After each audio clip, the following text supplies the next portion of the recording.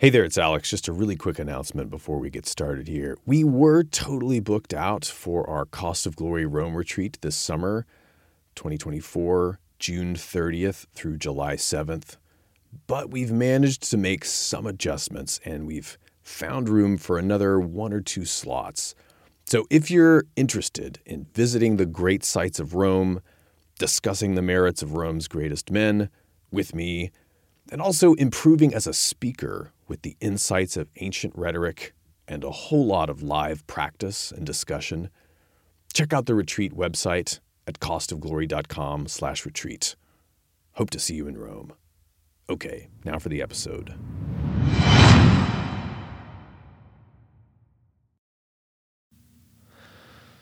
Picture this.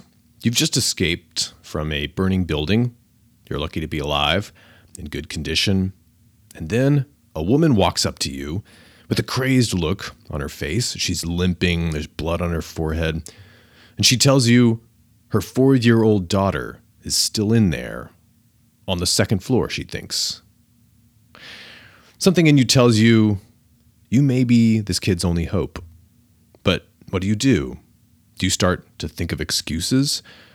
Maybe the fire department's on the way. I'm sure she'll turn up, ma'am. Let's just wait and see. I mean, you don't want to die tonight, do you? Friends, how do we train ourselves to master fear in order to have the courage that we need when it counts? Hello there, welcome to The Cost of Glory, where we review the lives of the great Greek and Roman heroes in order to inject a little heroism into our own lives, using Plutarch as our guide. A shorter episode today. So, what fears do you need to overcome? The fear of standing up to a domineering relative? The fear of walking up to that girl and striking up a conversation? The fear of asking for something you think you deserve and getting rejected? Is it the idea of saying hello to that person again after that incident, now that it's gotten really awkward? Well, here's a strategy that you can use from our friend, the philosopher Socrates.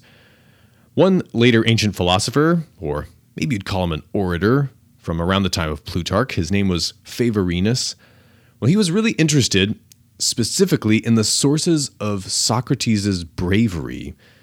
Many people out there don't realize today that Socrates was an uncommonly courageous man, but this was well known in antiquity. And Favorinus attributed Socrates' bravery to a certain habit that he had. At least he said, this is a contributor.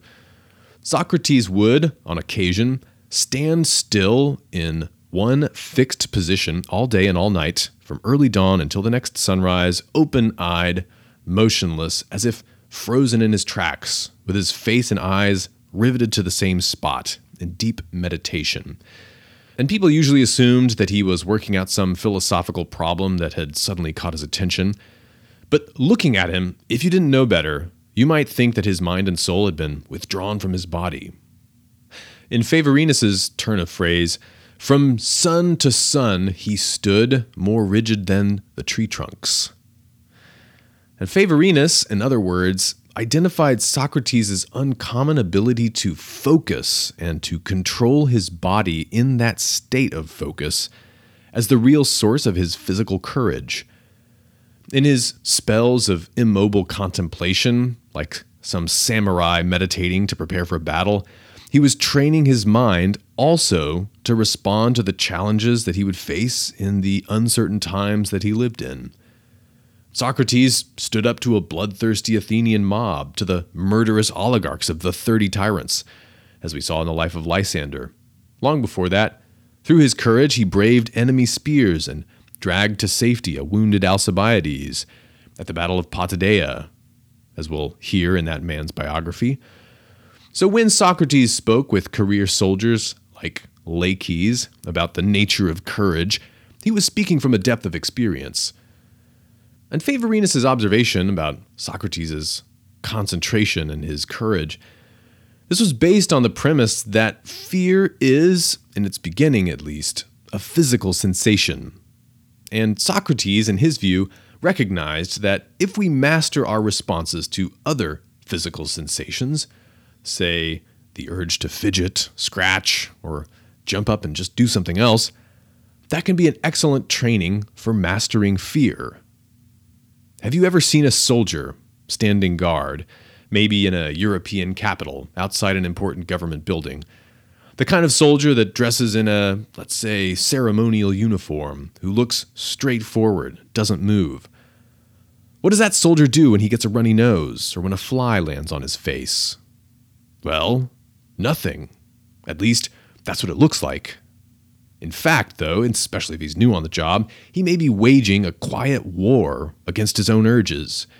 It can take intense concentration to be still, especially when the things that are urging us to twitch or snort seem so innocent. Something we wouldn't hesitate to respond to if we were alone or off duty. Train yourself to concentrate with physical exercises. Take this aspect seriously when you meditate or pray, or even when you work. How often do you fidget in those situations? How often do you get up without even knowing why you got up when you're at work?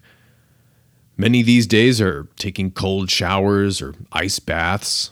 That's good. But you don't necessarily have to go out of your way with a new practice.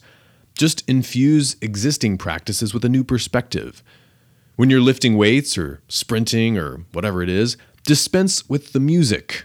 Focus on your mental state, especially when you push yourself to the limits and when you want to quit.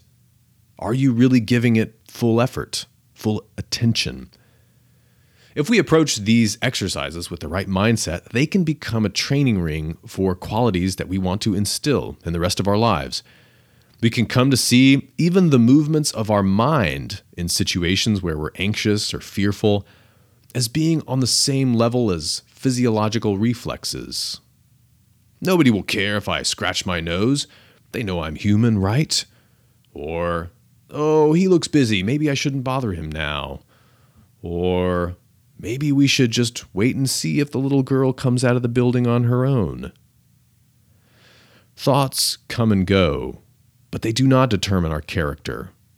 Actions are what determine our character.